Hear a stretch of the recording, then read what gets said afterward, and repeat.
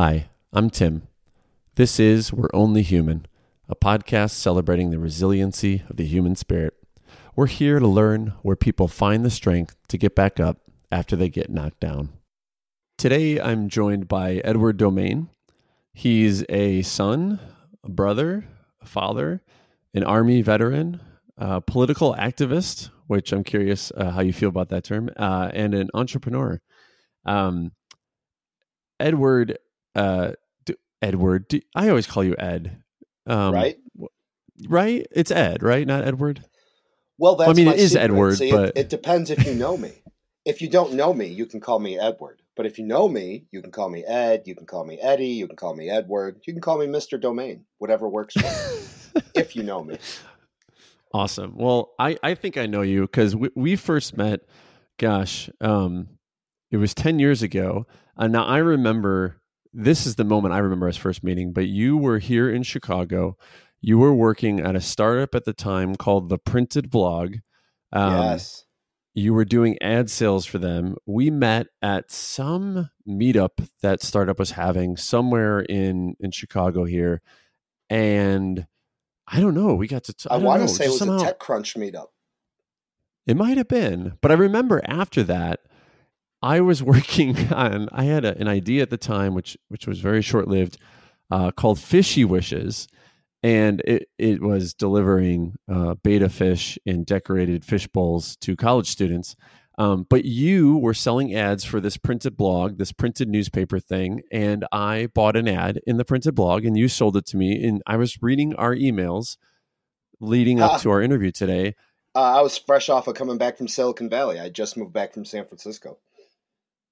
Yeah, I just remember you were the most, I remember meeting you and you were so nice, but you were the most friendly, genuine, salesperson. It was just such a refreshing, I was looking back at that email, I'm like, oh, that's Ed. Well, thanks, buddy. I try to be nice.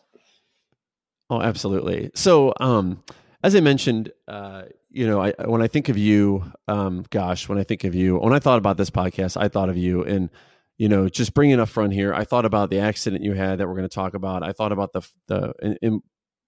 okay, so not everyone knows you like I do, so not everyone can call you Ed, but just so everyone knows, 2003, and we'll go into detail about this, but 2003, you're in St. Louis, you're on your way to a friend's party. No, 2013. Did I say 2003? You did indeed.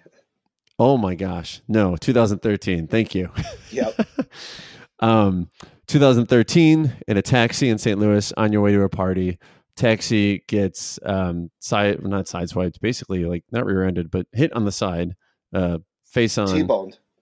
T-boned. That's the word I'm looking for. Thank you. T-boned. Yep. Mm-hmm. Yep. T-boned. You are in a horrific accident. You are in months and years of recovery and surgeries, which we'll talk about.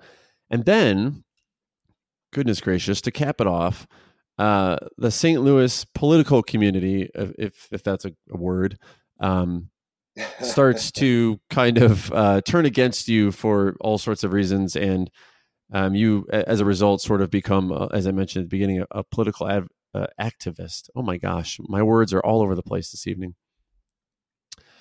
So here's what I want to talk about. To me, you are the definition of strength, of getting back up after getting knocked down. And I think this, your story over the past 6 years is a great example of that, but I want to learn more, especially about the years before that.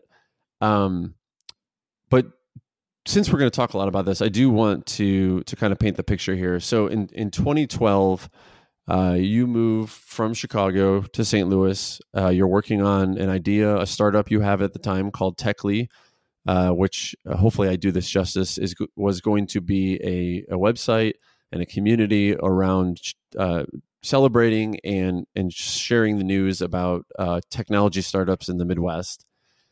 Correct. You win in 2012 a $50,000 Arch grant, which is St. Louis's new program to attract startups to St. Louis. The only there's no strings attached, but you have to move to St. Louis. Right. So correct. So you do. And then in May 2013, you're in St. Louis. You're there for the Arch grant. This is not long after you move there. You're on, or you call a cab, you're going with two friends to this friend's Cinco de Mayo party. And on the way to the party in the taxi driver, while looking at his phone, ends up running through a red light. A full-sized van smashes T-bones into the side of the taxi. You and your two friends are, left in this mangled pile. And this is, I'm pulling this from what I read from a very detailed article. So if any of these injuries are incorrect, please correct me. I don't want to paint the wrong picture here. But from what I understand, your pelvis was nearly destroyed. Your left hip was broken. Your femur is floating around inside your thigh. Your nose is broken. Your right shoulder is torn to pieces. The artery in your right arm is severed, which bloats your arm with blood and injures it terribly enough that later on surgeons consider amputation. Is that all accurate? That is all accurate, yeah. There's more, but yeah, we could talk a long time. My collarbone broke, my nose broke, all kinds of crazy stuff. Oh my gosh. And then, so I mean, after that, you're recovering for months and years. I mean, you're still recovering today, I imagine, in many ways, not just physically. But then, as I mentioned, after this, it's the time it's the time where Uber is starting to spread. So Uber's about to come to St. Louis. You're obviously a progressive, forward-thinking technology person, a fan of Uber, and this is kind of, a great example of where cabs and Ubers differ. But what you find out is that the cab you were in was uninsured, and you kind of, we'll talk about how you kind of the instigating moment there. Sure. The reason I bring all that up, and I've been talking so much for these first few minutes, is I want to paint the picture that in my mind, when I thought about this podcast and I thought about all that happening to you, goodness gracious, to me, that was just screaming strength. Like, I want to learn so much here about it. To be perfectly blunt, if that were me, I don't know how the hell I would have gotten through all that. I'm a lot worse with medical and needles, and asked my sister. She helped me at my knee surgery the first time, and just them putting the IV in me, I was the biggest baby in the world. I think that's a natural reaction. We're not supposed to stick needles inside of ourselves. Okay, thank you. That makes me feel better. So obviously you're a strong person, and we'll talk about where you found the strength to recover from this. But what I'm curious about is before this, way before this, when you were young, when you were growing up, who in your life as a child kind of represented strength to you? Like, who was the strongest person you knew growing up? Well, it was my dad, but it wasn't always necessarily a positive connotation, because he was an alcoholic, and so he drank too much. But so when he was good, he was good. And when he was bad, he was bad. But like my friends, although, a lot of the dads in our actually a lot of the parents in our blue collar neighborhood, there was a lot of alcoholism. So it's not that he was unique, but the joke among my friends was my dad was the barbarian. And so I heard all these stories about how strong my dad was growing up, but I actually was not. I was very academic and didn't like the rough stuff. But as I found out in my neighborhood growing up, you fought. So you fought or you got beat up. So I fought. You fought or you got beat up, like just in everyday interactions or quarrels? Like that was the way it was resolved? Was like just physical? Yeah, boys. I mean, girls too. But yeah, we fought. We fought a lot. So yeah, like I just recall one time being in St. Louis around a group of entrepreneurs, and they were talking about something, and one of them said, "Oh, I was in a fight growing up," and another one said, "Oh, I was in two." And I thought, wow, I was usually good for half a dozen a year. And I was not a person that liked fighting. They found their way to me, but that was just the neighborhood we grew up in. I don't want to make it sound like it was hardcore inner city violent or anything, but it was very blue collar. And so fights were just the way that it went. Sure. So I imagine that as a kid then, that you were used to standing up for yourself. You were used to, or not afraid to stand up for yourself, not afraid to defend yourself. I mean, that just probably became like second nature. Like you definitely, I mean, knowing you today, you are not one to back down, no matter what's coming after you. That's why I kind of laugh when you say that. It's very nice of you to say that, but it was, I I kind of got made that way. I think I didn't start off that way. I was a very academic, bookish kid, and then you just kind of get forced into it. But uh, also the military had a lot to do with that in terms of confidence. Just when when you're strong, you're strong, and you're confident in who you are, and then that translates into what you believe and what you believe about yourself. And if somebody starts attacking you, and that's not right, then yeah, that's where that comes from. But and I also appreciate you saying that. But it hasn't. There was a lot of dark days, coming back from the accident. Oh man, I'm sure. And you mentioned Army teaching you a lot of this, or teaching Yeah. a lot of good things too. You were in the Army for 8 years, right? Reserves. That's correct. What attracted you to joining, the Army and being in the reserves? Like, what kind of led you down that path? Both my grandfathers, one more than the other, but one was in the Army of Occupation in Italy at the end of the war, so he was guarding Italian POWs.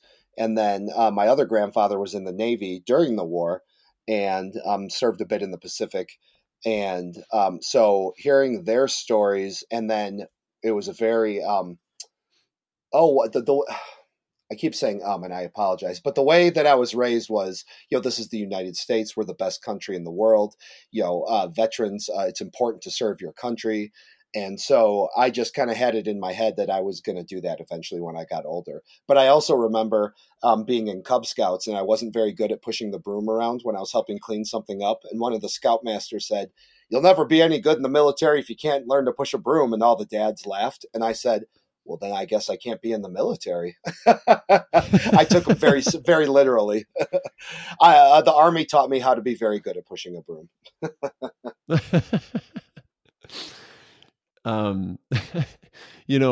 When I mentioned earlier that you don't back down, and I do mean that in the kindest way. Like, to me, that I speak about that in terms of determination and persistence. And a great example of this is after we met. In 2009, you were working for that startup doing ad sales. I think we got to talking at the time. I was a web developer, and you found I'm a web developer, and you had this idea for what eventually became Techly, but at the time you called it Flyover Geeks. Same idea, having a website to cover technology in the Midwest. You needed to get the website built, and you wanted to hire me to build it. And a colleague of mine was designing it, so we were going to be your little team to get this done for you. And it's 2010. Oh man, I love you, Ed. I'm looking at this email, and we were kind of going back and forth about getting you getting the money together to do this. And you send me this email that says, like, I got the money, or I'm going to have the money. I just sold my car so that I can have the capital. I sure did. To get this going. I know you believed in this idea. I know that you had a passion for this. I don't think I would have sold my car, though, Ed. And I don't mean that in like you're a crazy person. I mean this in like, I think you had more determination and persistence than I did at the time. Why did you sell your car? Oh, gosh. I had decided I was done with corporate America. Like, I had just had it. Like the stories I could tell you. And so to give you an idea, I was number one in North America at Nestle. And one day, so I get promoted.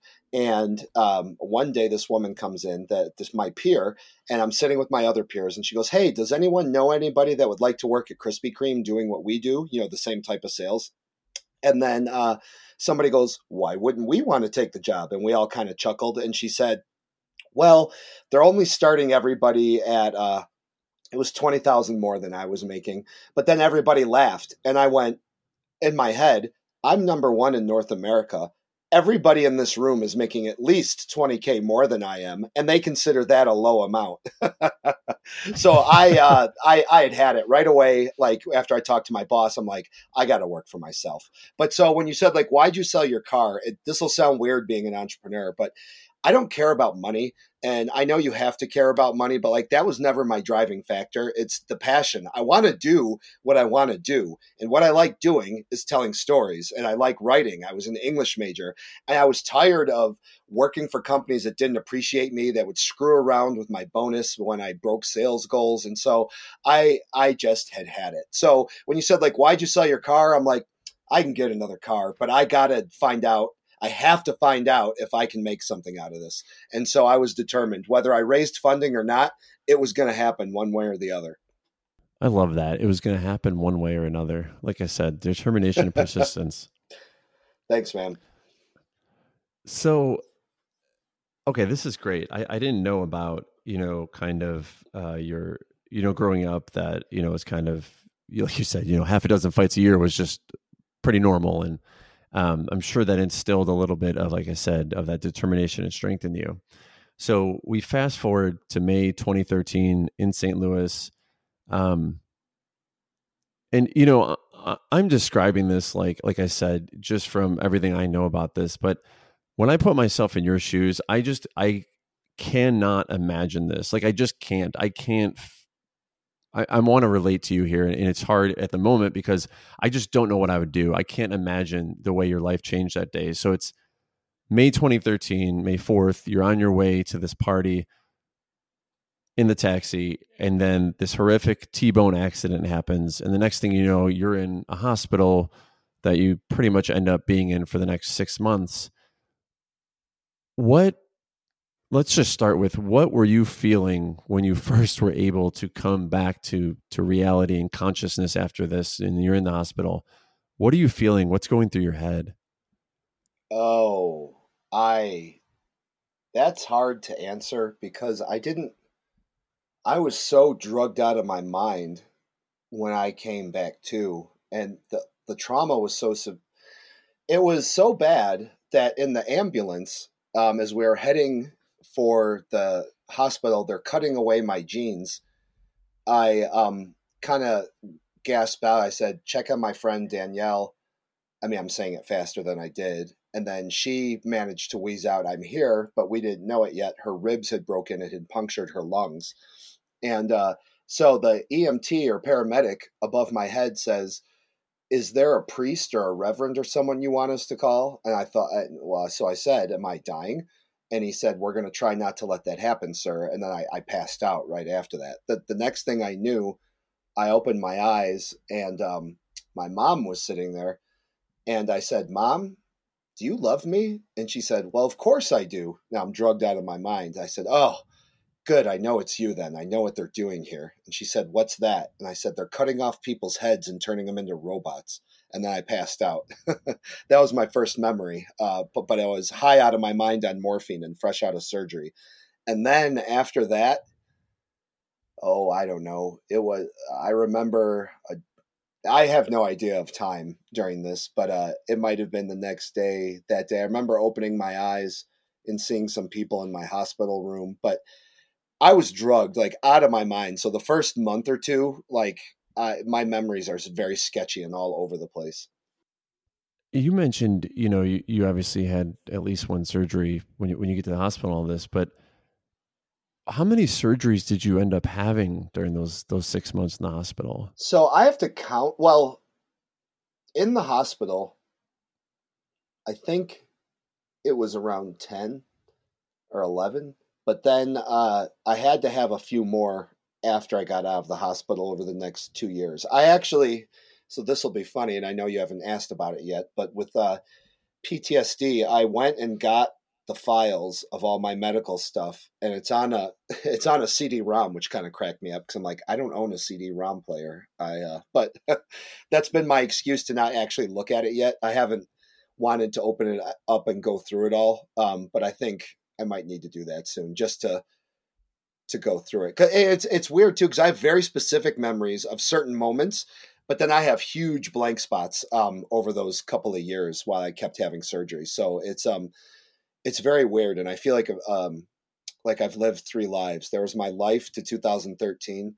There was 2013 to sometime in this year, and then whatever my life is going to be this year going forward.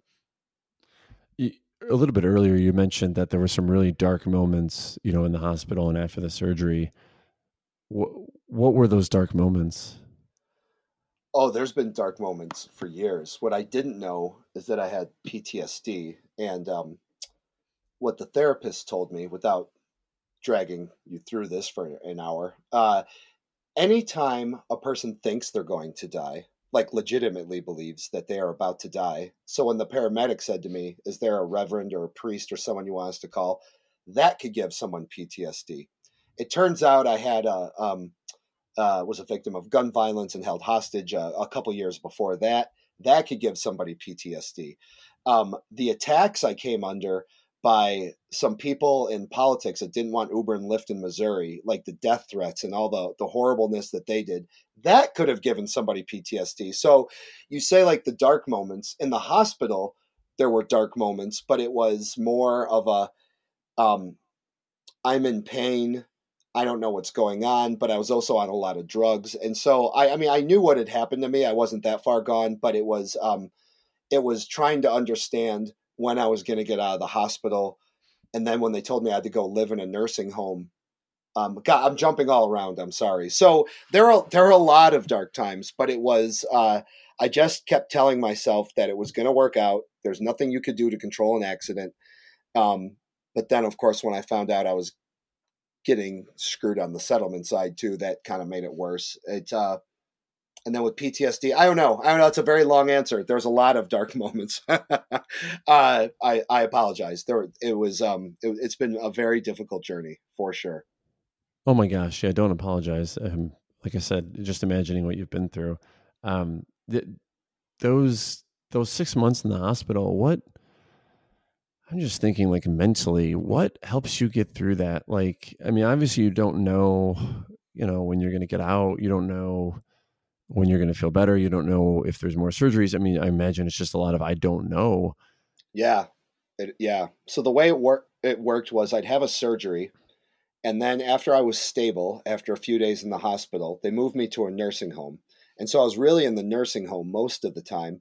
And then every time I needed a surgery, I'd be in the hospital for a day, a two, a week, whatever. Then they'd send me back to the nursing home.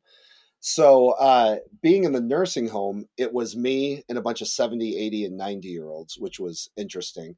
And I was in a wheelchair. And I was, because my femur, my pelvis had taken so much damage, my femur was unattached and just floating around inside my leg.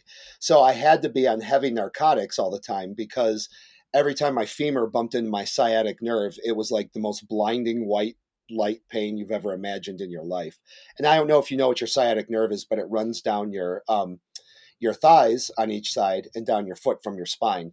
And so normally your femur isn't bumping into it because it's attached to your pelvis. But when it's not attached to your pelvis, it can smack into the sciatic nerve. So it was just kind of, I knew I was going to be there a while. So it was just trying to keep a positive mental attitude and get through the next day and get through the next day. And every time I went to the gym, I worked my butt off when I was down there. Because I knew that if I didn't do the physical therapy and the occupational therapy, then I was never getting out of there. But I also had to be patient because I kept having to have surgeries all along the way, which would, of course, you'd start to feel a little better. You'd have a surgery and then you'd be knocked flat for a while. Then you start to feel a little better. And then it was time for another surgery. So yeah, that was very, very hard. I never used to have a needle phobia. I do now. Because they stuck me so much in there. I can't, like, I start breathing fast now when needles get near me and my heart starts beating faster. So you're not alone on that one. I might not be alone on that one, but I think you have a much better reason for not liking needles than me just being a baby. So, the one thing that I really learned from you, Ed, was, I'll never forget this. There was, I think it was for Techly, but you threw an event in Chicago years ago. It was at District Bar. I think it was, you were Chicago. starting. What's that? Sorry, I just said good old Chicago. I miss Chicago. I need to get home. It's been a while. Oh, yeah. It was, you were doing a little startup showcase event. You got a couple local startups together. I was there, but I remember this so vividly. the event, like, I think there was some appetizers or whatnot, but then you kind of like got up. I don't think there was even a stage. You got up on something so that you were elevated and you could get people's attention.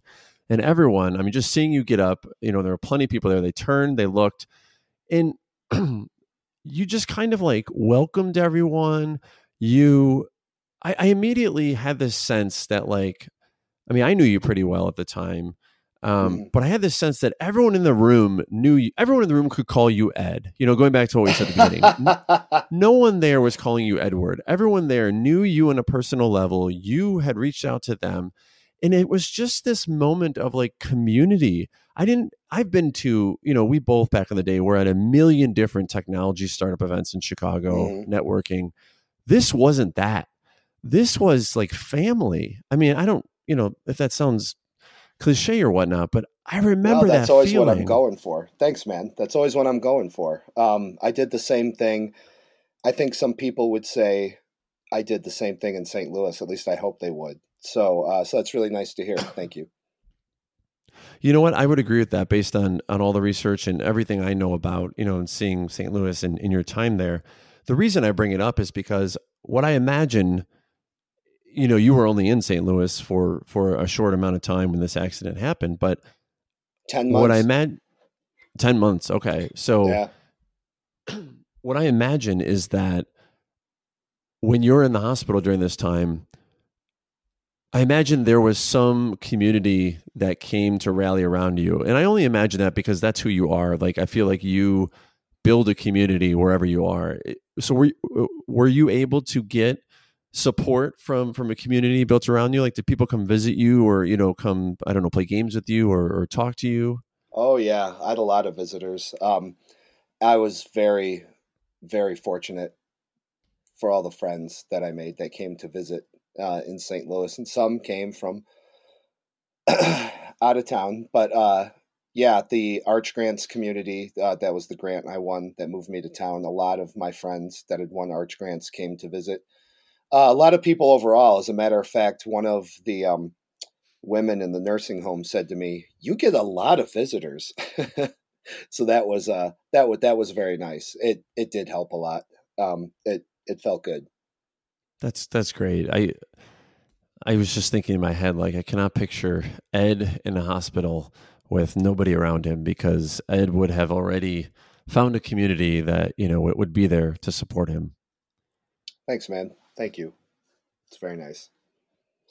The community was great. It was unfortunately the government was not, but yeah, the community was great. So it really meant a lot to me. Like people, and I developed strange addictions that I didn't have before, and I don't have now. But while I was in, man, I ate a lot of Oreos, like a lot of Oreos. Like people were bringing me bags of Oreos, and I would take them apart and smash them together, and I was just like devouring them. That, although gummy bears I still kind of like, but it was that and gummy bears. I don't know why, but I couldn't eat enough of them, and now I don't eat either of them ever. I mean, I'll have a gummy bear from time to time, but like I really don't buy candy. But it was just so weird that while I was in, I couldn't eat enough of it.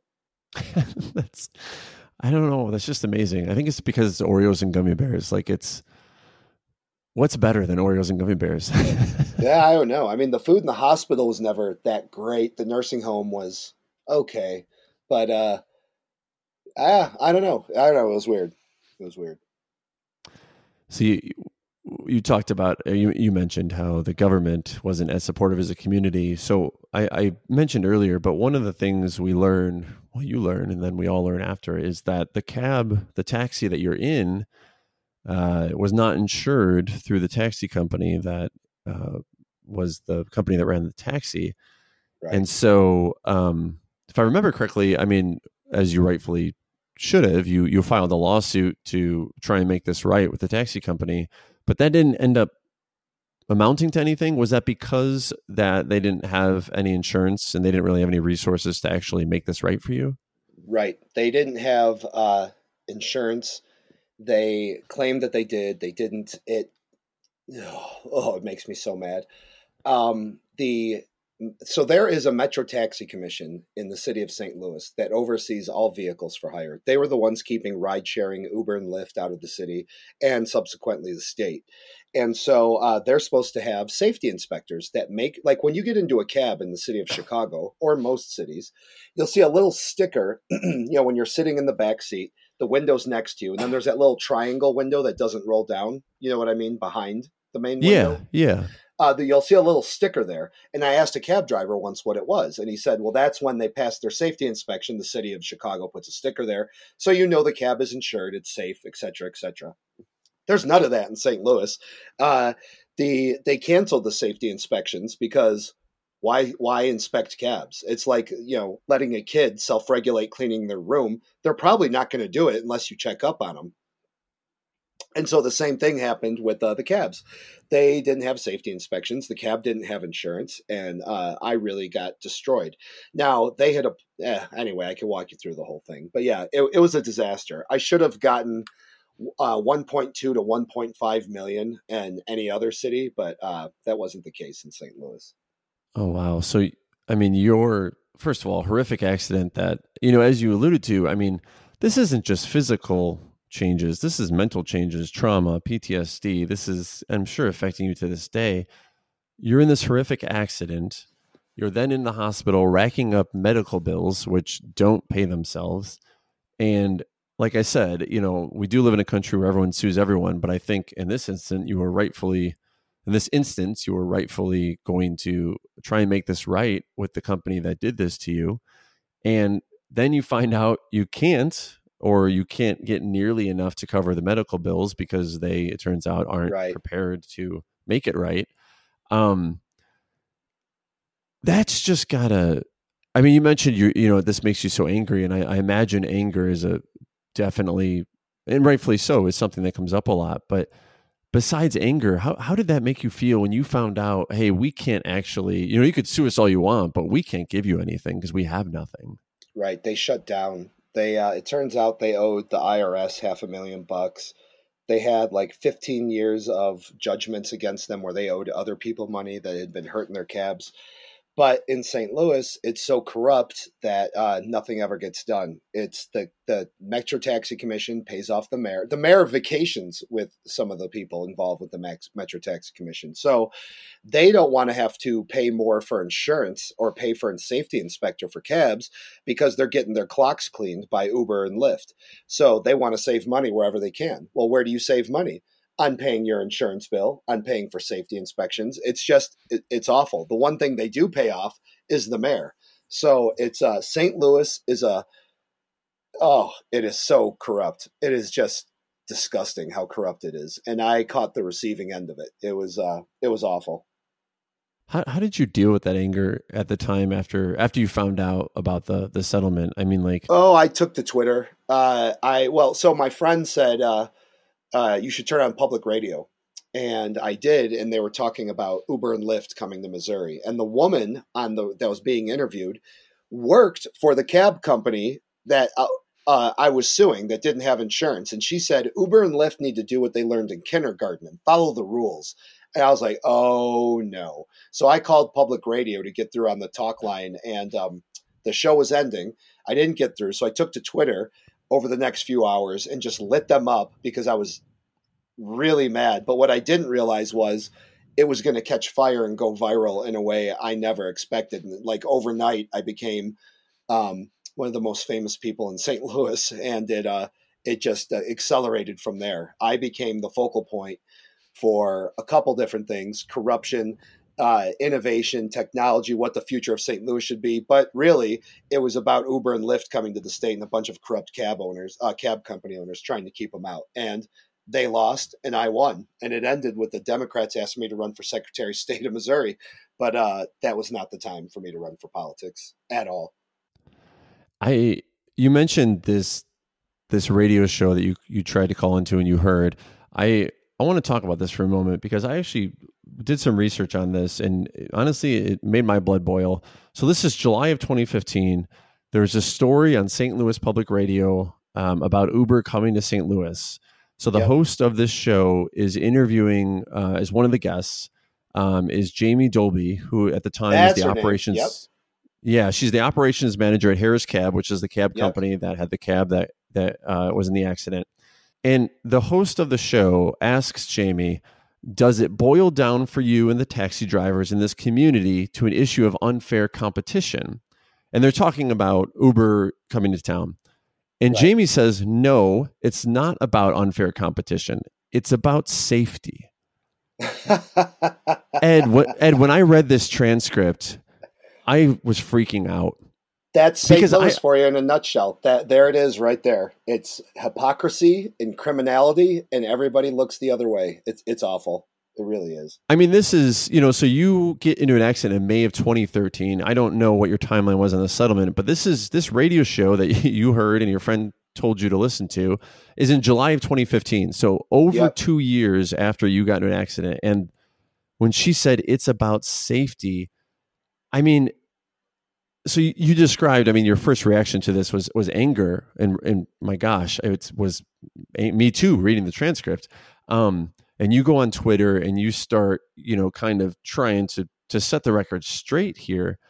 How did you, other than was that the primary way that you were able to deal with this? Is just, kind of trying to get out there and express, hey, this is not the truth. This is not what happened. This is not what, you're actually doing. You're saying safety, and then take a look at this example of where you didn't care about safety. Was that your primary goal here? Or, I mean, your primary I wanted action to make was sure, yes, I didn't want it to happen to somebody else. Like, I saw a problem, although I naively thought if I pointed out the holes in their system, like not safety inspecting cabs, subpar insurance, if it even exists at all. But what I was naive about was that they knew that they had problems. They didn't care, and they didn't want anybody pointing out the problems so that they had to spend more money.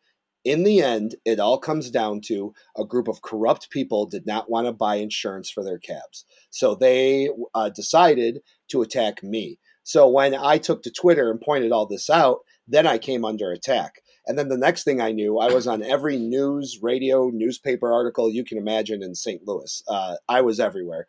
And every time one of the taxi commissioners or one of their scummy criminal allies, and I say criminal, I can say that because they absolutely broke the law in harassing me, and they've broken the law in a number of other ways. But I'd see some of these criminals on TV or in the newspaper, and I'd reach out, and then the news started reaching out to me. They always wanted my side of the story. So you had these guys lying through their teeth, and then you had me pointing out the ways in which they're lying. They didn't like it. So then the death threats started, then the harassment, then they would make fun of my physical disfigurements from the accident. It was really bad. It was really bad. So after this radio show, you sort of become this political activist just out of the necessity, like you said, of your personal goal to prevent this from happening to somebody else. And unfortunately, what that brings, like you said, is this opposition from those in charge of various parts of the government, in charge of regulating these taxi cabs. So they come after you in all sorts of ways, as you just described. How do you recover from that? I mean, how do you not just, I don't know, pack up and leave town, or, go back in your apartment and not come out for 6 months? I mean, how do you keep going through all that? Well, I actually did all those things. I didn't know at the time, but I had a case of PTSD coming on that was going to be,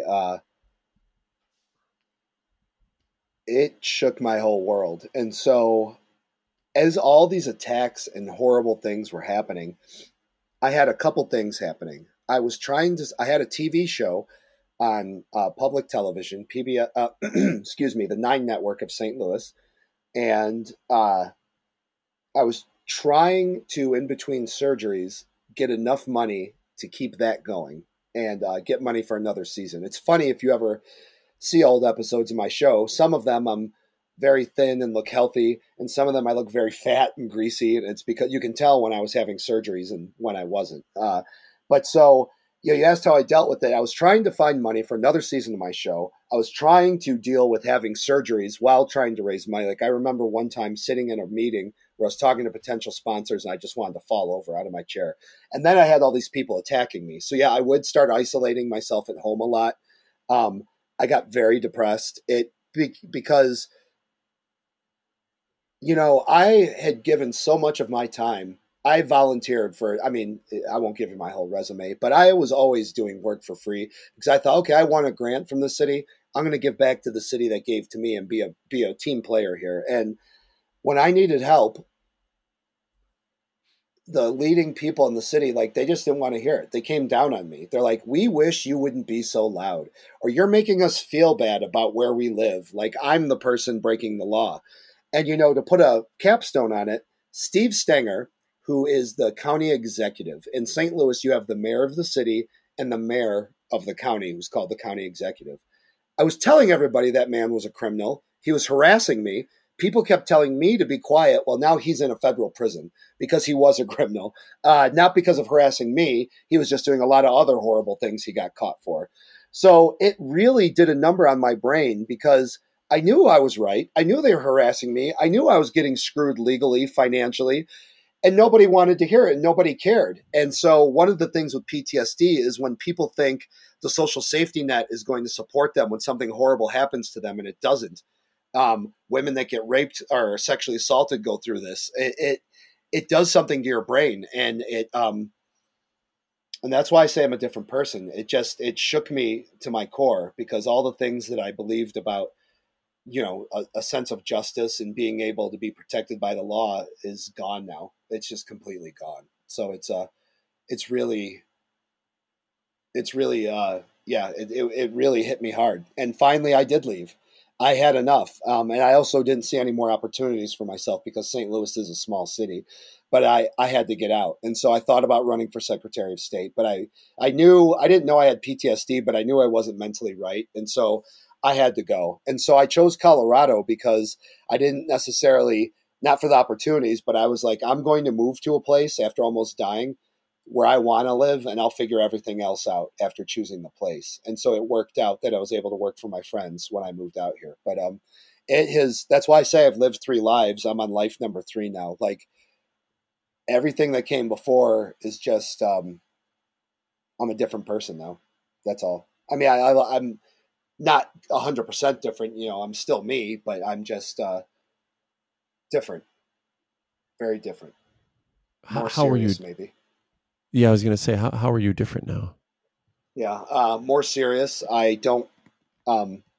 Unfortunately, I'm very cynical. I don't trust people as much as I used to. And with PTSD, you're always looking for an attack that's not coming, and so it's super depressing. Like, when I sometimes will just be going through my day, and then I think about where I am, what I'm doing, how I'm not working on my company. I work so hard to get out of corporate America, and I worked so hard to get funding and denied myself so much. And I finally got there, and then to lose it all because I got into a cab that wasn't insured, it kills me, and like raising venture capital, like someone said to me, oh, you can just go get more. Like, they think, I mean, this, it's like venture capitals just go, oh yeah, here's some more money. Fuck it. You lost the last round. No problem. Here's some more cash. Like, it doesn't work that way. You only get so many chances. And, to lose my chance to an accident, it breaks my heart. It really,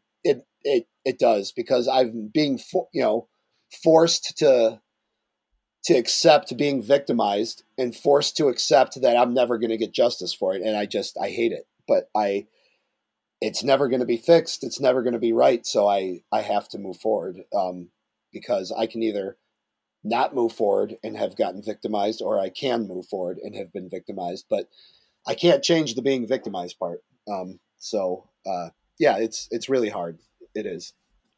Has moving to Colorado helped? Like, I would imagine Colorado, I mean, it's such a beautiful place, the 300 days of sun a year, the mountains, like, yeah, has that change of scenery? No. Yeah, I mean, you're right. I love the outdoors. I was a Cub Scout, Boy Scout in the Army. So I'm in the mountains a lot hiking. But when I moved out here, the PTSD was getting worse and I didn't know it. And so I went through almost 2 years of heavy duty intensive therapy. No, 2 years. And I've only been out here 2.5. So that gives you an idea. So being here I was still intensely depressed because while the change of scenery was good, I was building a life for myself in St. Louis. I was a part of my community. Some of the local kids knew me in my neighborhood, and they would stop by my house to chat with me. And it was a rough neighborhood, so we're always trying to look out for the kids, my neighbors and I. And I volunteered all around town, and I just, I had a life, and it makes me pretty sad because I had to let that go, but nobody would help me. I was being I felt like I was being ground into dust by Steve Stenger, the county executive, his friends. Like, they just would not stop harassing me. And I didn't see an opportunity to get, my business was never coming back, and I didn't see a way to start another one there. So I just had to go. But I think it's a real shame that on one hand, St. Louis says, oh, we want to attract entrepreneurs here and we want people to move here. But then I did all that. And the second I came under attack by those people in the political establishment, suddenly nobody wanted to get involved. And I made them feel bad about where they live. There was a lot of cowardice from people I expected to be braver. And it really broke my heart. It still does, but it's just something I have to live with. You mentioned 2 years of intensive therapy. Has that helped? Yes. Oh yeah. I was on the verge. No, I was pretty dysfunctional. I was keeping it together during the day, but I would go home and I'd stare at the wall for a few hours. And I couldn't stop obsessing and thinking about trying to find a way out of getting my company back or getting justice, but it was never going to happen. So yeah, cognitive behavioral therapy, you do a lot of writing, and there's a connection between your brain and your hand, as you write out the things you're thinking about. And it just, it did a lot to help me. Without it, I would have been in big trouble. I had a very good therapist. That's great to hear. That's really great to hear. Cause yeah, when I look here, when you think about, and I don't mean to recount all this to bring this all back for you, but I just think about kind of what that single moment in 2013 took. I mean, it was obviously the months and years of your life tied up in this medical, both physical and mental recovery, and those surgeries, the financial burden of the medical bills. And then I think you alluded to it, but in 2015, around the time this radio show, was on that you listened to in 2015, you were about to get more funding for your startup, and then unfortunately the venture capitalists had to pull out just because you had so many surgeries. I think they were a little bit worried about your health. So I mean, that's a lot that this accident took from you. And yeah, the reason I ask about Colorado and the therapy and stuff is I just wonder all these different tools that you're experimenting with, which ones are really working for you, and is there anything else that you've done to really kind of, it sounds to me like you mentioned it's your third life here, which I think is a very eloquent way of putting it, like you kind of are trying to reset in a way, and I'm wondering if there's anything else that you've experimented with in terms of trying to reset. So this is hard too, because for a long time, and it really scared me, and I didn't even recognize what it was, but I couldn't think clearly, and I wasn't capable of focusing in a way that I always have been my whole life. And so I started reading again. I've always been a big reader. Some of my friends have commented on all the books in my apartment, but I've probably lost more books moving over the years than I actually have out now. And but books are something that bring me a lot of joy. Even though I've already read them, I like having them near me. I like seeing them. It always reminds me of what I was doing when I was reading them, as well as what the content is. And so books are my happy place. And I started forcing myself to read because, and you know how we all have shorter attention spans with electronics and digital and all that, but I was scared that I couldn't focus. So in addition to therapy, I just forced myself to read. And so there was a series of books I read, but I would catch myself, like I would read a couple pages, and then all of a sudden I'd realize I wasn't even reading. I would be thinking about the things that happened to me. And so over 2 years, I read this series of sci-fi books, 3 of them. I must have read them 4 times. because I kept reading them over and over to force myself. Because I would ask myself after I was done reading, I'm like, okay, what happened? And I'd be like, son of a gun, I don't even remember because I was thinking about what happened to me in St. Louis. And then I'd go back and I'd read it again. So I don't know if you've heard of these books, Altered Carbon. It's also a Netflix series. No, I haven't heard of that. Well, the books are much better than the show. But anyway, I really, really enjoyed the books because it's first of all, it's science fiction, but it's really violent. And then so it's entertaining. I mean, just in like, you feel like you're reading an action movie, but then it gets really deep into the philosophy of what it means to be human and what is it that makes us human. And I won't bore you with the book, but if you're into these types of things, it's really good. But so I forced myself to read it. And then I read it again because I didn't remember. And then I read it again. And I started to pick up things I had missed the first couple times I went through. So I read this. I mean, it's not these trilogy of books. Any books would have done. But because I knew I wasn't reading well, I kept reading them over and over. Then when I knew I was reading them right, now I've been picking up other books and just inhaling them.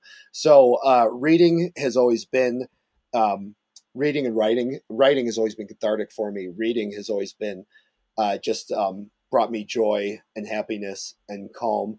And so I've been doing a lot of reading, and now I'm starting to do some more writing. So, so I guess reading and writing would be it. But forcing myself to really concentrate on what I was reading as opposed to just kind of skimming over it. What kind of writing are you doing? I laugh because I'm trying to make it positive. Most of this, probably all of this, won't see the light of day. We'll see. But I was going to write a book about not only what happened, but because I want it to be positive. I don't want it to be a downer, but and tie the things that happened to me into what I believe and what I'm working on and trying to do now. So it's kind of a bunch of disjointed chapters. Like I have one about being held hostage and another one about something that happened in the hospital. And so, but I don't have a narrative arc through it yet. They're just all these, I guess, for lack of a better term, a bunch of anecdotes from my life. And so I need to either be serious about putting them into a book or just keep doing it for the cathartic, getting it out of my system. It helps. I'm calmer after I write. It's amazing how that works. Like even like I've noticed writing, but even just the simple act of talking, whether it's to someone else or even to your, saying things out loud, but the cathartic effect of that, I'm just blown away by that. Like at least I never thought that simply, for example, talking to someone about something would ever have any effect beyond the fact that you just talked to them. It was words coming out of your mouth, going into their ear. But like that simple act has such positive cathartic ramifications that I just never knew that. Yeah, well, I guess that's why we're social creatures, right? Because even with entrepreneurial things or business things, I'll get lost in my own head, but then you talk to somebody and you hear it out loud and you're able to bounce stuff off of them. And then it's an easier way to work through your problem, I think. But, and for me, I was an English major. And so I'm very right-brained. And so writing for me is always, even as a little kid, I really enjoyed it. Yeah, it's amazing, like how I've seen this so many times where someone is trying to figure out a problem. Might be a software engineer. They're trying to figure out, a bug or a problem, and they come over to someone's desk and they just start talking about it out loud, describing it, and then all of a sudden they find the solution. And it was just a matter of saying it out loud and kind of, so to speak, bouncing it off someone. The other person didn't do anything but listen, and all of a sudden they solved the problem. That happens to me in languages a lot. In college, I took Latin, and I also took Russian, but I can't tell you how many times I would have a question about something. So you raise your hand, the professor calls on you, and then as I'm asking the question, it would click in my head and I would get the answer. But like when I was thinking about it, I couldn't come up with the answer until I said it out loud. So I follow you. Yeah, it's amazing. We are just the more you think about like humans, we're just such odd creatures. And I mean that in the most like wonderful way. Like not, I guess odd is not a good word for that. But yeah, it's just, we're so complex where I guess that's why we're the superior species on the planet or whatnot. That's why we killed everything else, Tim. Yeah, well, okay, yeah. That's a joke. That's a joke, everybody. um so your third life here. I just love the way you phrase that. Like I don't know if you were joking or if that really is kind of how you think about No, it, I but was it very really serious. Yeah. yeah, okay. I love the way you think about that because the reason I love that is it really does suggest that like you are resetting here, you are finding the tools you need to get back on your feet, so to speak, and kind of, like you said, you had a life going, kind of get a new life going. And this is the Ed 3.0. Yeah. Yeah. It it is. I probably know myself a little bit better because of going through all this. No, I know I do, but I, yeah, it's but there's some negatives to it too. The distrust of people and just I don't know. I'm still figuring it out. I'm. It's not that PTSD ever goes away, so I can't say I'm cured. I like to say I have it on a leash now, like it's a dog or something. An angry dog. But it just is something that I know I can deal with now. But it's still there, and it still makes me pretty sad because I want to be the CEO of and be growing a news company, and I'd finally gotten it, and I don't know if I'm going to get to do it again. So that part scares me, and and being forced to live, to do things you don't want to do, and to know that you can do everything right, but if some scenarios, there's some people that are just above the law, and they can harass you, they can slip death threats through your door, they can make social media accounts telling you to kill yourself, and assault you. I got assaulted by a cab company owner in person. It's just in between surgeries. It's just crazy. So, knowing that people can do that and get away with it, it changes you and it makes you I don't know. I'm more serious and a little less trustful, I guess, of people. But I'm still living my life. I mean, I'm not going to hide in my house, but it's I don't know how to explain it. It's very hard. But I hope that there's happiness in my future, and that's what I'm trying to drive towards. Well, I hope so too. Like I said, you are someone who, to me, has always brought positivity, who has always, like I said, brought community. You mentioned that you volunteered a lot while you were in St. Louis. And, I smiled when you said that because I thought that's Ed. Like you're always giving a helping hand. Like you said, money's not a driver. Like you just a good person. You want to help out. And, that's part of why when I thought about this podcast and you came to mind, that to me was what stuck out. You are one of the best people out there. And then this happened to you. And it, regardless of what you believe in or, astrology, God, stars, it's just one of those things where you say, like, why does this have to happen to that person? Right. Like there's plenty of people out there that are pretty not good people, that if bad things have to happen, well, I'm not wishing bad on anybody, but it's unfortunate that this happened to you. So I do hope that you find the happiness and that you continue to, grow your third life, so to speak, and that you continue to find tools that help you grow that. Yeah, thank you. That's very nice of you to say. Thank you. And thank you so much for taking the time to chat here and, of course, and be open and share. One thing, again, just very appreciative to you when I think I sent you a Facebook message. I said, hey, I have this idea for a podcast. I think you'd be a good guest. You right away message back. You're like, oh, absolutely. I'd be happy to be a guest. And, I really appreciated that because I really us like creators. It's hard What's to put that? stuff out there. I said, us creators, it's hard when you want to put something out there that you're doing, and so I know how I feel when I do it. So when someone asks me, I'm like, heck yeah, I'll help. We all got to help each other out. Heck yeah, I'll help. See, I think that just, to me, embodies you, Ed. Heck yeah, I'll help. Thank you. Well, like I said, thank you so much for taking the time. And I really appreciate you sharing everything you did today. Right on. Thanks, Tim. I appreciate it too. Thanks for listening to this episode of We're Only Human. please go ahead and give us a review or rate us with some stars, and maybe tell a friend about the podcast. Thanks.